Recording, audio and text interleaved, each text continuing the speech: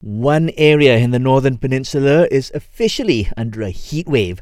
According to MetMalaysia, this is after Pokok Sena, Kedah met its criteria for a level 2 heat wave today. The district reported maximum temperatures of between 37 to 40 degrees Celsius for at least 3 straight days.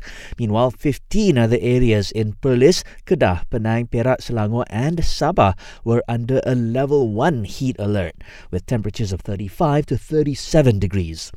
In related news, authorities have kicked off a 2-day cloud seeding operation over water catchment areas in Penang and Perak. The Women, Family and Community Development Minister says it's to ensure there is enough water in these catchment areas amid the current hot and dry spell.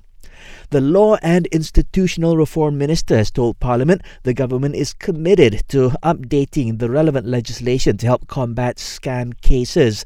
This will ensure that our laws keep up with advances in technology. The government is open to maintaining the SST rate for electricity and water bills. The Domestic Trade and Cost of Living Ministry says the proposal will be raised at the next meeting of the National Action Council on the Cost of Living next month. A court in Bangi has charged 5 men with murder over the death of a 41-year-old driver in Kajang. Earlier reports said the victim was attacked by a mob after fleeing from an accident.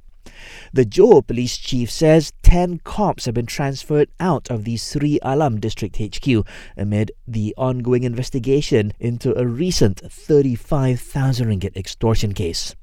And South Korea's government is investigating the death of an elderly woman in the city of Daejeon after her ambulance was denied entry to several hospitals amid an ongoing doctors' strike. Now, junior doctors in Korea are protesting government plans to train more physicians because they're worried that it'll lead to more competition for jobs.